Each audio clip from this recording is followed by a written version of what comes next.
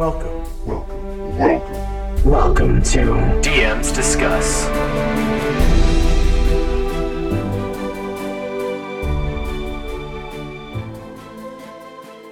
I'm Mike. I'm Chris. And I'm Scott. Welcome to DMs Discuss, where this week DMs will discuss Tyrs Court. This is going to be another in our series of episodes where we take either questions from you or things we've seen throughout the TTRPG world and just kind of give our take on what we think about it. Yeah, so today we're going to get started with dreamy_dice on Twitter. And this question is related to metagaming. And the tweet is like, my character shouldn't know what a bonus action is. Does that mean I should never say I'll disengage as a bonus action? The mechanics of the game exist and are interacted with as part of the game. That doesn't make it metagaming and certainly not a bad thing, IMO. And this also kind of, this is not part of the tweet, this is just kind of editorializing here, but I think this also prevents itself when we say like, hey, I have a 6 in medicine. What do you have? How do y'all feel about this? I think it kind of depends, like for that situation on, how long the game's been running and like what the situation is. Because I do think, that's not always a metagame question. It can be. It could be role played out better, but sometimes, it's something that your character might have known at some point, but you just need a refresher, just a quick, like, are you the one who's good at this, or is it Mike who's good at this, And I don't think, like a casual question like that is metagaming, but as I say, the context is what matters. Yeah, I think I'd agree with that for sure. I think for me, it depends a lot on the context and the game you're playing. Like, this is something that you should chat about in your session 0 when you're talking to your players. Do you want table talk about stats and things like that? Or do you want your characters to role play it? Because it could very much be like I'm looking at this plant. I want to see if there's any like medicinal properties. And he says, okay, we'll go ahead and roll nature. And you're like, oh, I was hoping you'd roll medicine. I'm good at making the things, but identifying the things, not so much. Like, hey, druid friend, you're good at naturey things, right? Like, you can play it out and RP it a little bit differently if you don't want that like stat number metagamey style stuff at the table. But I think that's definitely like just a discretion thing. I don't mind it at my table. Yeah, I'm kind of on the fence with this one. I think it can break immersion, and it can kind of, at least for me, I really do like when people stay in character. I think it makes the game a lot more fun, and I also like people who are not good at a particular check making that check. I don't think there's anything wrong as, this person's not the greatest with medicine, but one of their party members just found ill and they said, oh, I'm going to check on them. And the DM says, make me a medicine check.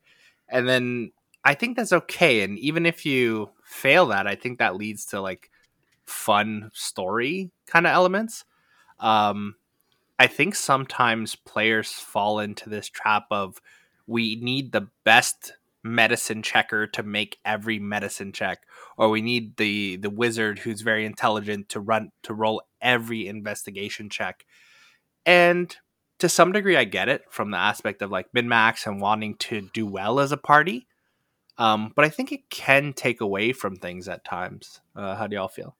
Well, I think that's interesting because, some of this can also be combated by essentially using the style of DMing where, essentially the players don't get to decide checks and stuff, like nothing happens until it's done. So like if you kind of set it up is that, players can't say, I'd like to make a medicine check. They just, right, say, I'm going to do this. And then you decide if it's a check or not is an interesting way to kind of like, get over that of just, like maybe it happens, maybe it doesn't. But just kind of like remind them that, checks don't exist until you say they do. That's interesting. I've never really explored that. Like, I don't mind my players asking to make particular checks. And when I ask for a particular check, I don't necessarily mind them being like, hey, you have a +5, okay, I got a +4. I don't necessarily mind it. I do think it takes a little bit away from just the story, the immersion. Like, I would prefer it to be RP'd, like, oh, hey, have you seen something like this before? I guess as you play longer, like you said, it's like, in character, they probably should know that this wizard is highly intelligent, right? Yeah, like over time, your party will learn like who's good at what, and like that'll become their thing, and that makes sense to me. But like early on, as you're learning and as everybody's figuring out what everybody else is good at, I think it makes sense to have the ability to make those checks with the person that has the best chance. It also depends, I think, on your DMing style of whether or not you let parties make multiple attempts at things, right? Like if there's a really valuable like flower or plant or something, and the guy's like, all right, I need to harvest this, like, so we can bring it back and let's go. And I'm like, all right, well, make a nature check, see if you can do it. And he fails real bad. And now they need to like go find another thing because he mangled this plant. They don't get another chance at it. Like, so I think it depends on the stakes of the check as well about whether or not I would let them do that. Yeah, I think that makes sense. I think stakes is an important kind of word here because, like, let's say it's a medicine check to investigate a particular, like, oh, one of your party members has fallen ill and they're coughing and stuff like that. You're going to make a medicine check. The stakes on that can be pretty low. The one place that I, as a player, metagame a ton would be when it comes to healing. I often play healers, and sometimes it's really like, hey, are you low? Like, how you looking? And then you get into that weird kind of tiptoey RP conversation where it's like, well, how rough? Like, if you had to give me a number out of 58, like, are you 13 out of 58? Are you 20? You know, Yeah. What percentage of rough are you? And I think when it comes to like games that where DMs are a little more combat heavy and combat is challenging, I think as a healer, that's just information you need to know. Like, you need to be able to assess how rough somebody is to determine, are you going to do a 4th level cure wounds? Are you going to do a healing word? And I think that's really important. So I don't mind it in that sense. I think it's super important there, and the stakes are really high for messing up there, right? Yeah, that's fair. I think for things like that, like if you were in combat looking at somebody, you would be able to tell how close to death they were most of the time. Yeah, that's fair. But I think it's funny when it had like, are you 10 close to death? Yeah, if you're asking for exact numbers, then maybe that's a little much. But yeah, I don't know. And when it comes to like the notion of this tweet, like my character shouldn't know what a bonus action is. Does that mean I should never say I'll disengage as a bonus action? I think taking that out of the vocabulary is better for the overall game and the story of the game. Like if you say, you know, I'm going to disengage and I'm going to run back here. I think sometimes players do that to indicate to the DM like bonus action, movement, bonus action, movement, where they want to be very clear about like their turn. But I think as that goes on, and like in games with you, Mike, like sometimes I don't announce that I'm gonna. Sometimes I do, sometimes I don't. Like I'm gonna bonus action bardic inspiration. It's like no, I'm gonna play my flute and inspire my teammate here. Yeah. And I think it just sounds I think better. That makes sense. Yeah, I think that makes sense. The only thing that I think it's more clear if you announce like I'm going to disengage and do this, because then you get out of like misunderstandings where like I'm gonna run this way. It's like, okay, well, these 3 guys are gonna take opportunity attacks. Well, no, I disengaged. Well, you didn't say that. Right. Yeah. So like I think it depends on the situation. Oh, I think you have to use those keywords. Like you have to say disengage or I'm gonna go here and hide. Mm-hmm. And as a DM, as a more experienced DM, I mean, we know when someone's saying that what they're really saying is I'm gonna bonus action. Yeah, for sure. Yeah. I think as newer players, there's nothing wrong with this. I think it makes things clear. I generally prefer not to kind of do stuff like this, but you know, I'm okay with it. Okay. So verdict on being metagamey? Nah, not really. I mean, you know, in the technical aspect, yes. But do I have a problem with it? Nah, not really. Yeah, I would agree. I'd say that this stuff, as opposed to being like metagamey, is more just like a kind of like a missed opportunity to roleplay things better. Like, especially when compared to like actual metagaming, like, you know, like knowing monster stat blocks or like calling out CR levels. Using the numbers and the mechanics of the game and descriptions, especially like when you're a new player, can be really helpful to, you know, keep things organized in your mind.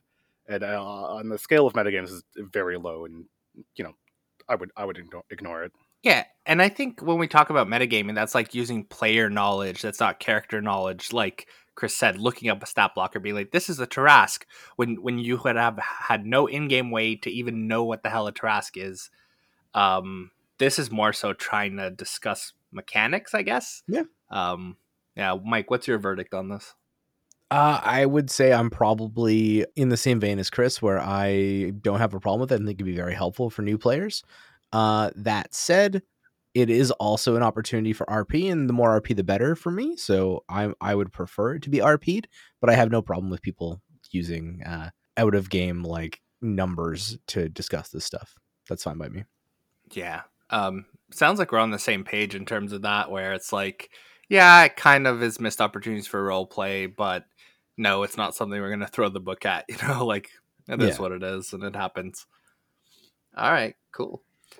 Our next little one comes from a tweet from @AbyssalBrews, BREWS, Abyssal Brews.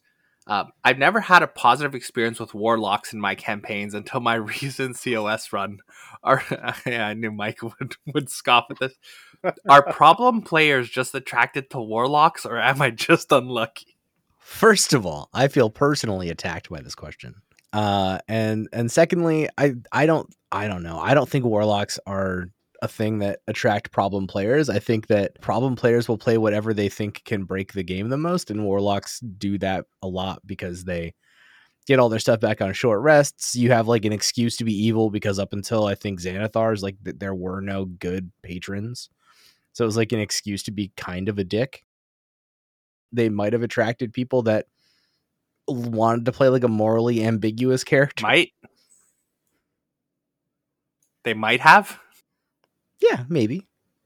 I think warlocks is I'm going to say it, and I might offend some people with this, but the quintessential edgelord character. I think the notion of like I think you can only offend yourself with that because you only play edgelord characters.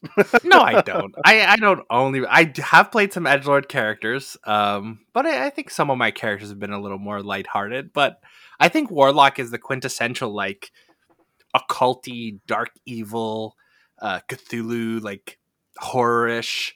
I think this class kind of appeals to those who want to play into that fantasy, like you said, that kind of morally ambiguous, like, or that struggle between like good and evil. I know now with like things like Celestial Warlock and stuff, like you said, like with the introduction of some of the newer ones, maybe not as much, but I think this just lends itself to players who want to stir the pot a little bit. Yeah, I think also the thing is, I wouldn't say it attracts problem players. I think it leads to character choices that are not easy for new players to do properly. Because, like, as you said, right, like, if your idea of, like, fantasy is, ooh, I want to be, like, the creepy spellcaster, and I want to be a necromancer, I'm going to be, like, a demon summoner, right? Like, playing an evil aligned character in a party is not an easy thing to do, especially if you're new to D&D. And so I think some of the problem might be is characters who kind of, get caught up in the fantasy of regularly wanting to conjure demons forget that, oh right, maybe the paladin isn't super chill with this, and I didn't really think about that. I think that's, I don't know that this is one I struggle with. I think I struggle with this notion because I am kind of that mindset where like necromancy and things like that are, I mean, I guess that the lore around it, and even the lore in our personal world, like, the lore in society is that this stuff is kind of occult and, like forbidden magic and stuff like that.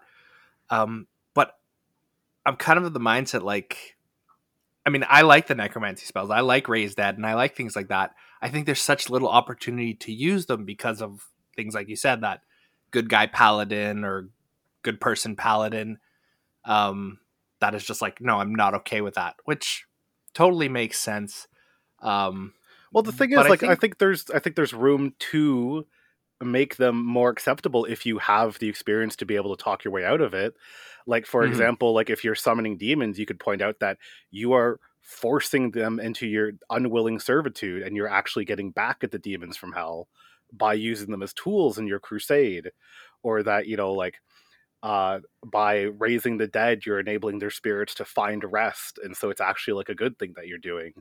But like those are kind of some big swings to pull in a party, and if you're just chose a warlock because haha skeletons are fun, you might not have thought that far ahead of like how to make people okay with it. I think what you said about it's harder. I think it's a class that's just by its very nature is harder for new players to pull off. I think some players do pick up this class to introduce conflict and to introduce that aspect of like evil. And I think all of us we don't allow evil alignments in our campaign, like neutral or I mean, I guess we allow lawful evil. I would actually argue that people don't take it to purposefully introduced evil. I think they pick the class as cool, and they don't think about the fact that they'll be perceived as evil to the other role players, right? They're just like, oh man, like this is like a cool class, until the other players are like, well, what you're doing is what my character would find morally objectionable. Like, well, I didn't plan to be you evil. just opened a void into like some alternate dimension, and these guys are getting eaten by like some crazy tentacle monster in the void. It's pretty fucked up, man. Yeah, I can see that. So yeah, I guess I mean verdict here: are problem players just attracted to warlocks, or am I just unlucky? I would say I don't think they're attracted to warlocks. I think that warlocks can just accidentally lead you into problems, and it may not even be the players. Yeah, I would agree with that. I think they're just a difficult class to play properly if you want to keep them in a world with good aligned characters, at least if you're playing some of the classic ones. If you're playing like a Noble Genie Warlock or you're playing a Celestial Warlock, it's a little bit different. But any of the old patrons, yeah, it's just a little bit harder to blend that personality into a party. I agree. I don't think it's a problem with the players themselves. Like, granted, I'm sure some problem players will play warlocks, just as some problem players will play thief rogues and steal from the party or kill you in your sleep. And this goes back to all the session zero talks and the expectations and all that stuff we've touched on in earlier episodes. But my verdict here is like, if they were truly problem players, I think this is just unlucky or coincidence. Warlocks are fun when they're played well. I think they can be really fun. And then also as a multi-class, I think the notion of like that good versus evil struggle of like paladin multi-classing warlock and having like your good deity and then this kind of evil patron kind of fighting for your soul. I think this class is fun, and I just think it just depends on the players. I don't think the class attracts problem players. I think the class is just set up to be difficult to play lore wise, as Chris said. Cool. What do you got for us next? Alrighty. So next, this comes from our TikTok. If you're not following us on TikTok, feel free to do so at DMs Discuss. And if you have a topic for us to discuss, feel free to DM us on that. But this was from, I hope I'm saying this right, Kimmerl Oakenfist. And this was a comment left on one of our videos. We had two players who teamed up and wouldn't help the party, leading to PC deaths. It got to the point where DM held a second session zero and then incorporated puzzle solving and combat to encourage teamwork. That seems to have fixed the problems. Instead of 3 groups, 2 separate groups, and me in the middle trying to facilitate. We now are starting to work together and the game is running smoother. I don't necessarily know there's a question here, but I just wanted to get thoughts on this notion here of like this inner party conflict that's happening. Yeah, I mean, I think you have to discuss this kind of stuff in session zeros, and it can't, like, you can have a split party and that can work in some instances. But if you're just like having 2 people that are refusing to help when combat starts, or they are running and hiding and leaving people to die and stuff, then that's just not fun for anybody but those 2 people. So I think you just need to have like a frank discussion about what being a party in this game means. And like these characters, whether or not the players want to, the characters have bonds and the characters would do things to help the people that are around them and stuff like that, right? Like, unless you're an evil character and you're going to run and hide while your friends die, fine. But like, I think this is something that has to be discussed ahead of time. And if the way the game is playing out isn't working for people, you need to be mature enough to just like have a chat with your DM and be like, hey, I'm not really into this because it's nothing but combat and I like puzzles and I like RP and we're just like logging in and just killing shit for 3 hours and leaving. And there's no like character development. There's nothing. Can we work some of more of that in? I think you can do it in a way more mature way. I don't think like getting other characters killed and just refusing to engage in the way the game is being played is a mature way to handle that. Yeah, I'd absolutely agree that definitely that was the right call, is to have like another session 0 to like realign, to kind of get everybody working together again, because clearly if two players are teaming up with each other, right, then they're obviously not enjoying what the rest of the party is doing. So finding a way like around that is definitely like the right call to kind of get everyone back on the same track. For sure. Yeah, I mean, the fact that they had to have a second session 0, I mean, there's definitely some conflict happening at the table, or definitely some things that are not going very well. And this notion of like two players teaming up against the rest of the party, I mean, I can understand that happening if there is like RP precedent for it and everyone out of character is okay with that. But it sounds like this was like a bad table situation where some people, maybe they weren't having fun and they decided to kind of like team up against the party, or maybe they were truly in character but other players didn't feel like this was appropriate, etc. Just the fact that they had to have a second session 0, I think, speaks to that. People weren't on the same page here. And I think Yeah. when you talked about the notion of like like your party has to want to be a team, that doesn't mean there's no conflict. But at the end of the day, there is this notion of like they're there together, they're in it together. I mean, unless you're doing evil under the hood stuff like Chris does at some points. But I mean, we're a pretty mature group, and we kind of know that. Like Chris does it well, I think. For sure. But this just sounds like expectations weren't all that clearly set, or maybe things like that backstory buddy stuff that we've talked about, where when you're creating a character, you backstory buddy with somebody and you form bonds with other characters just right off the bat. Like, how do you know each other? What's your relationship been like, etc. Yeah. But yeah, I mean, this doesn't, just reading this, I'm glad they got a chance to chat it out and things have been going better. But I think as a whole, everyone has to kind of be, for the greater good, or for the greater good of the party or team, Or even just for the greater good of just the game as a whole, right? Like at some point you have to admit that everyone at the table is there to play and enjoy the same game, regardless of character conflict, right? Like it's got to move forwards. And if two people are just off squatting in a box in the corner, well, nothing's ever going to get done. Yeah, I agree. And I think this is a fine line to walk sometimes, because like, let's say the party wanted to kill something, right?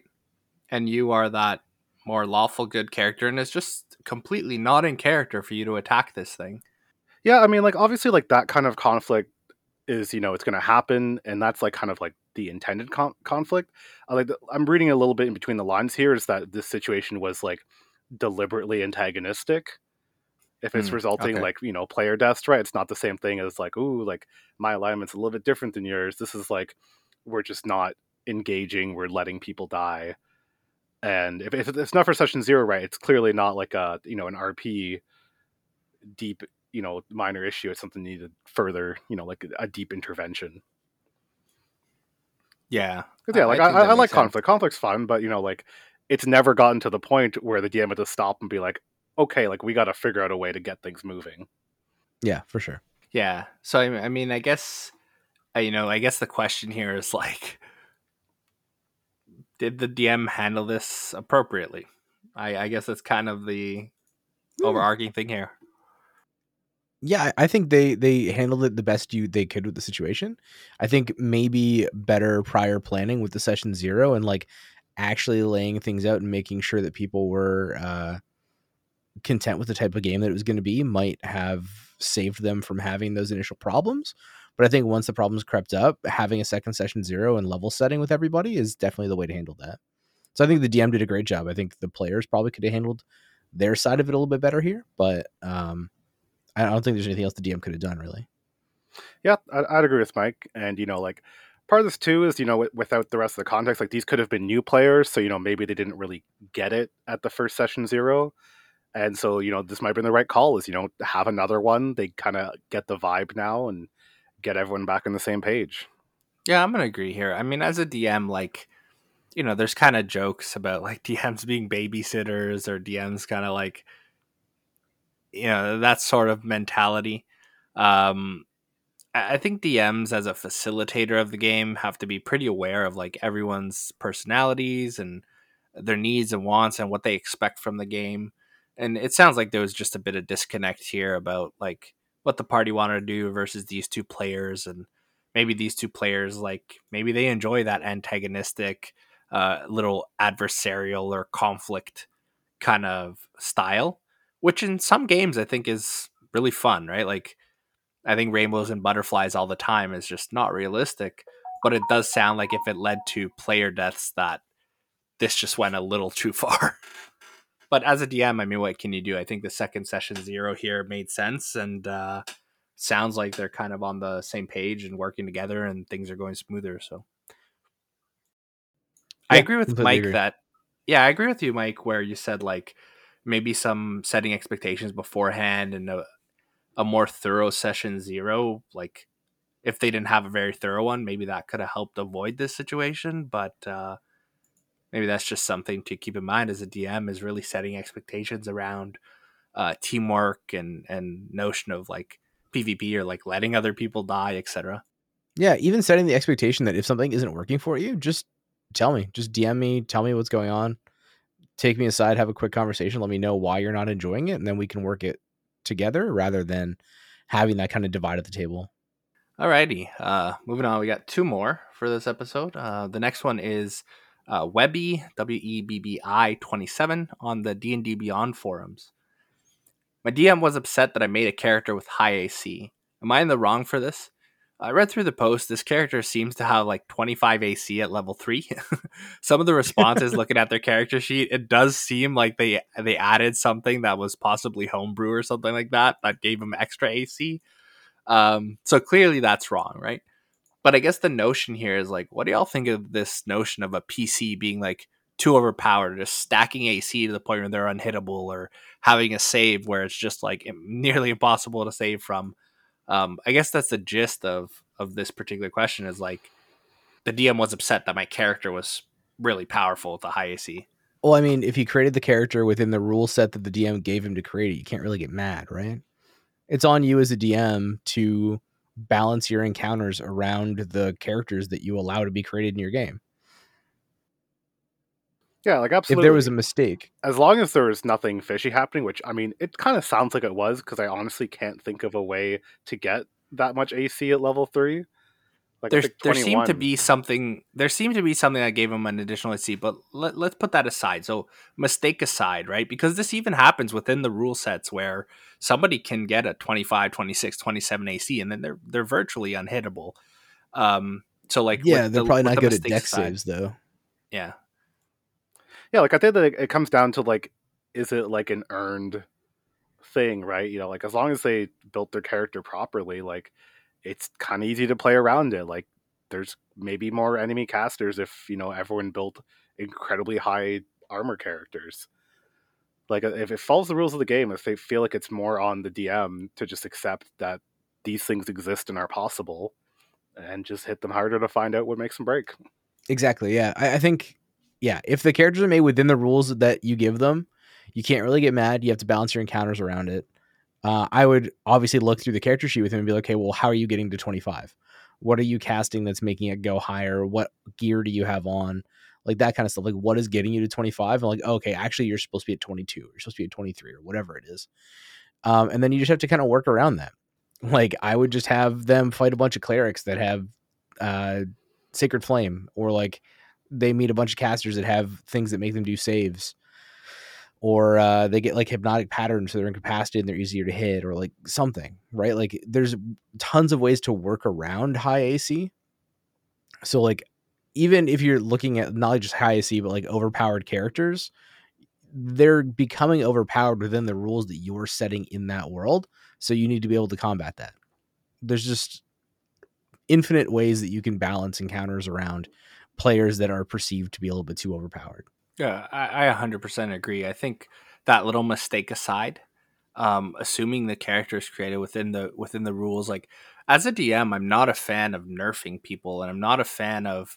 I think there are ways to work around things like a high DC or a high whiz save, etc. I think one thing I do a lot is adjust stat blocks. Like I found that some of the stat blocks are just, even at the right CR, they just don't pack the punch I need them to, or they don't account for some of these things like this character is very min-maxed and they have a 26 AC. So yeah, sometimes they do fight somebody with an extra, +3 to hit. Like on top of their +9, I throw another +3 on there because the party has gotten to a point where it's a high magic setting. They're really well geared. They're smart players. They're min-maxing. And even I do this. I mean, in your campaigns, I've had characters with that could get up to like a 30 AC, but I built them specifically to do that. And I think a DM taking that away is just, you're taking away, you're looking at the player's character and you're going, oh, you want to build this super hard to hit, really well armored, warrior or fighter. No. And I think that's a big mistake as a DM. Yeah, absolutely. And at the end of the day, CR goes to 30 for a reason, is that, CR is a recommendation. If your entire party is min-max, they are not at the standard CR. If they all have magic items, they are not the standard CR. And it's not even a thing ooh, it's unfair of the DM to throw harder monsters. No, it's not. Stronger adventurers will be picked to fight against stronger things. It's not, if you kept the party fighting goblins up until level 10, they would be considered overpowered because they're still fighting goblins and they can kill 8 of them in a turn. Yeah. I think ways around, we talk about AC, there are other stuff like whiz saves and things like that, but somebody has a too high spell DC. All right. Now people know about that and they're coming with counter spellers. Somebody has a really high AC. Okay. They now come with particular, they've invested some time and they've created some armor piercing stuff, so they have more to hit, or maybe they have advantage, or maybe they come packing people with heat metal. I mean, I think there's so many ways around this. I think it's a DM's responsibility to let the character live out that fantasy. But if the character is too powerful and you need to kind of work around their power level, I think you have to do it carefully, because I think this can go the other way where now you're just bringing stuff that never attacks AC and this person's making a dex save every turn. I think that can be kind of feels bad as well. So I think there's a balance that you have to strike as a DM here. Yeah, for sure. You don't want to metagame as the DM, right? If somebody's never been encountered by this enemy before, they're not going to immediately just start throwing sacred flames at them because they know they can't hit them. It'll take time and you'll still gain the advantage for building your character the way you built them, but you need to be able to balance around it. That's all. Yeah, and I mean, you know what? As a high AC character, not every encounter is going to be you being the punching bag. There are going to be encounters where you get to swing your sword, but I think one thing that's DMs maybe don't use as much, I use it almost all the time. When I'm determining my attacks, I always look at the intelligence stat of my monsters. Because if they're really dumb, they just kind of run to the closest thing and smack them. If they're higher intelligence, why would they waste time lashing out at this extremely armored character? It makes no sense for an intelligent monster to do that. Yeah. Or even maybe that monster takes a swing or takes a bite and they bite armor and one of their teeth chips off. And the next turn they run away, take an opportunity attack, run away and go attack the casters in the back. I think using the intelligence stat of a monster can be a good justification for hey, why is this monster not hitting me? Well, he's really smart, and the first time he tried to, he chipped a tooth, so... Yeah, now he's going to eat the wizard. Yeah. Yeah, totally makes sense. Cool, I think we're all agreed there, too. Yeah, I think so, too. I think as a DM, the onus is on you to kind of craft a story for your players, and your job is to enable them to kind of live out their fantasy and what they want for their character. Yeah, at the end of the day, if high armor's got you down, just remember that rust monsters are only CR 1/2 and theoretically could be bred at large scales. Yeah, and this is a perfect kind of lead into the other one, because obviously I think that's said tongue-in-cheek, knowing you. But this next one, this is I have a feeling I know where it's going, but I'll read it out. This is from digital_fire on Reddit. Usually a good DM if a little batshit insane. One campaign we were playing and he suddenly decided he wanted to undo so many cool things we had earned. We had painstakingly acquired a flying ship crewed by, and I quote, badass dwarven mercenaries. We park it about 60 feet above ground to go run a quick errand. We come back about 2 hours later and immediately get fired on. I, being the only person who can fly, head up to see what kind of fuckery is about. The ship had been taken over by a group of 40 orcs. We managed to take it back through a combination of brute force, Great Cleave is a hell of a drug, and setting the deck on fire. But all our dwarf buddies were still dead, and I'm fairly certain the DM didn't intend for us to take the ship back at all. He also took away everyone's magic items through use of an enormous anti-magic wall. Usually a great DM, but this campaign went sour pretty quick because of stuff like that. Go. Well, I mean, first of all, how did the orcs get 60 feet off the ground? the ladder. Why would they leave the ladder down if they see 60 orcs coming? Maybe the orcs brought a ladder. Maybe it's nighttime. The dwarves were asleep. Hey, you ever watch Lord of the Rings where they bring ladders and they put them on the wall? That's fair. That's fair. I didn't think of that. Ladders to the airship. That makes sense. Or balloons. Yeah, this airship was parked somewhere, so it was stationary, and they did manage to get up there. I mean, with that aside, like... I mean, this seems like a problem where the DM had gone too fast and loose with magic items and giving them stuff and didn't know where the story was going. I'm going to assume here that this is a homebrew campaign. And I think, honestly, like, this is something that falls on, like, this is the DM's fault. It's not a good thing to do. Because it's one thing to have, like, consequences and, like, it can be a really cool thing to, have something that, like, hits the players that takes something away from them because it will motivate them. The problem is it has to feel earned, right? Like, if players earn something and have it, you can't just be like, and it's gone because of, shenanigans. Well, then it feels like there's no player agency, right? Like, you're taking that away from them. As you just spoke about breeding a bunch of rust monsters to take out armor. Exactly. But no, I agree with that. I think I'm kind of divided on this one because, number one, like, the ship is attacked by 40 orcs, and they managed to battle those orcs and take the ship back, which I think is really damn cool. Now, their dwarf buddies died, which I think makes for some good RP moments. And they said, I'm fairly certain the DM didn't intend for us to take the ship back at all. But the DM allowed them to take the ship back. So I personally think this was cool. It sounds like the DM didn't intend to.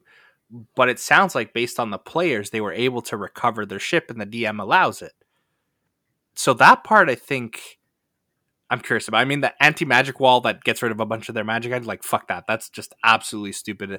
As a DM, I think if you're giving away magic items loosey-goosey, just scale your encounters. Just add additional stuff. Like, you shouldn't be taking away magic items from players unless there's a very good reason to do so. Like, they're in prison and they get confiscated, etc. Like, if they were going to TPK and then all of a sudden they all wake up together in a dungeon somewhere with none of their shit. Yeah. Right? Like, something like that. I can understand taking all their stuff away, but just, like, having a random wall just take away all of the things that they've earned in your campaign is... I hate that. Yeah. So, I mean, okay, magic wall, like, I'll just give my verdict on, like, fuck that. That's this taking away a bunch of magic items from your players without having a really good justification for it. And with, hopefully the intention was that they were able to get these things back in some way. But if the intention was just to kind of nerf the players, I think that's a huge mistake as a DM. Agreed.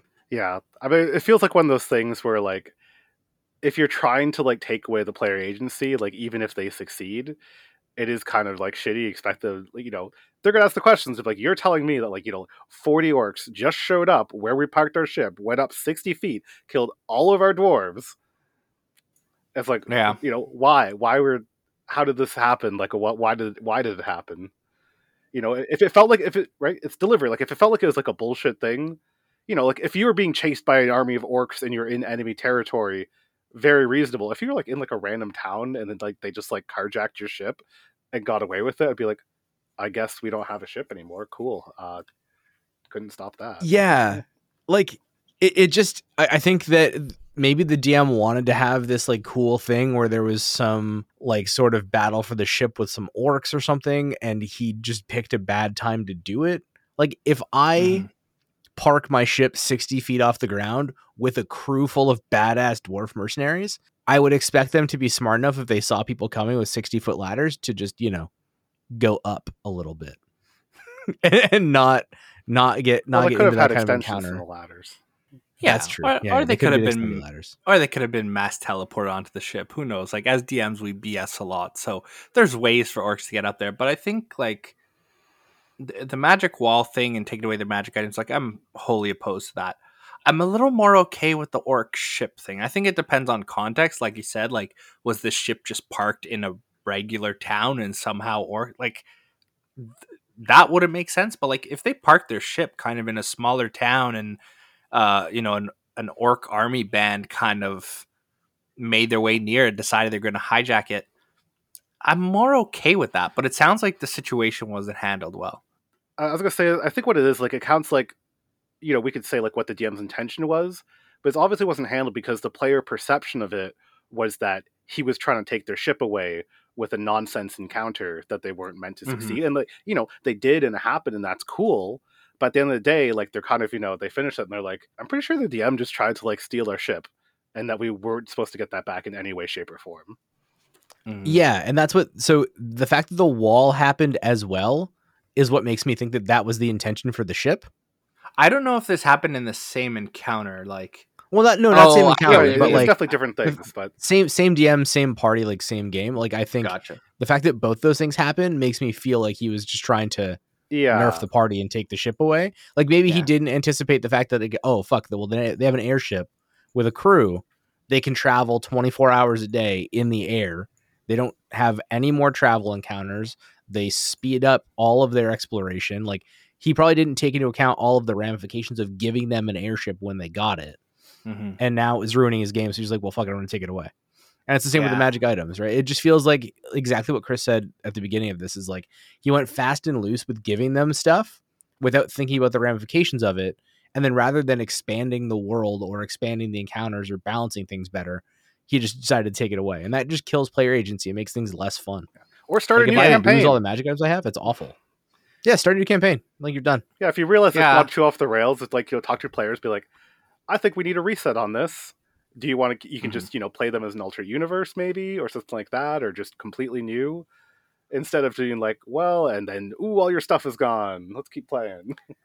Yeah, I think this campaign just went off the rails a little bit because, like, in closing, Digital Fire says, like, usually a great DM, but this campaign went sour pretty quick because of stuff like that. So clearly this person is like, thinks they're a good DM, but it sounds like this campaign maybe got a bit off track and wasn't quite what the DM was kind of hoping for, and he tried to drastically reshape the campaign with some of these because he does say because of stuff like that, and he gives those two examples, but it sounds like there might have been more where it was this notion of just trying to like rein in the campaign.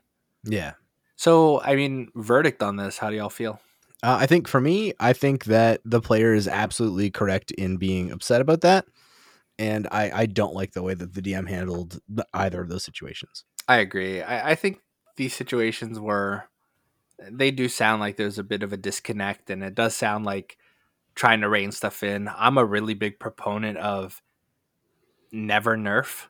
I almost never, like, I mean, I gave a level 6 character an additional key point the other day because he did some really cool stuff, and he's learning and training at school, and he unlocked, an additional key point.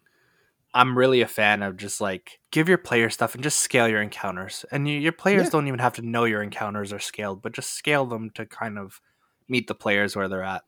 Yeah, I mean, you know me, I will give people things to a fault, and then I'll have to balance things to the fact where like you guys are fighting everything as 2 to 3 times its normal hit points. Yeah. Yep. Sounds like we're pretty much in agreement for most of these things. For most of these, yeah.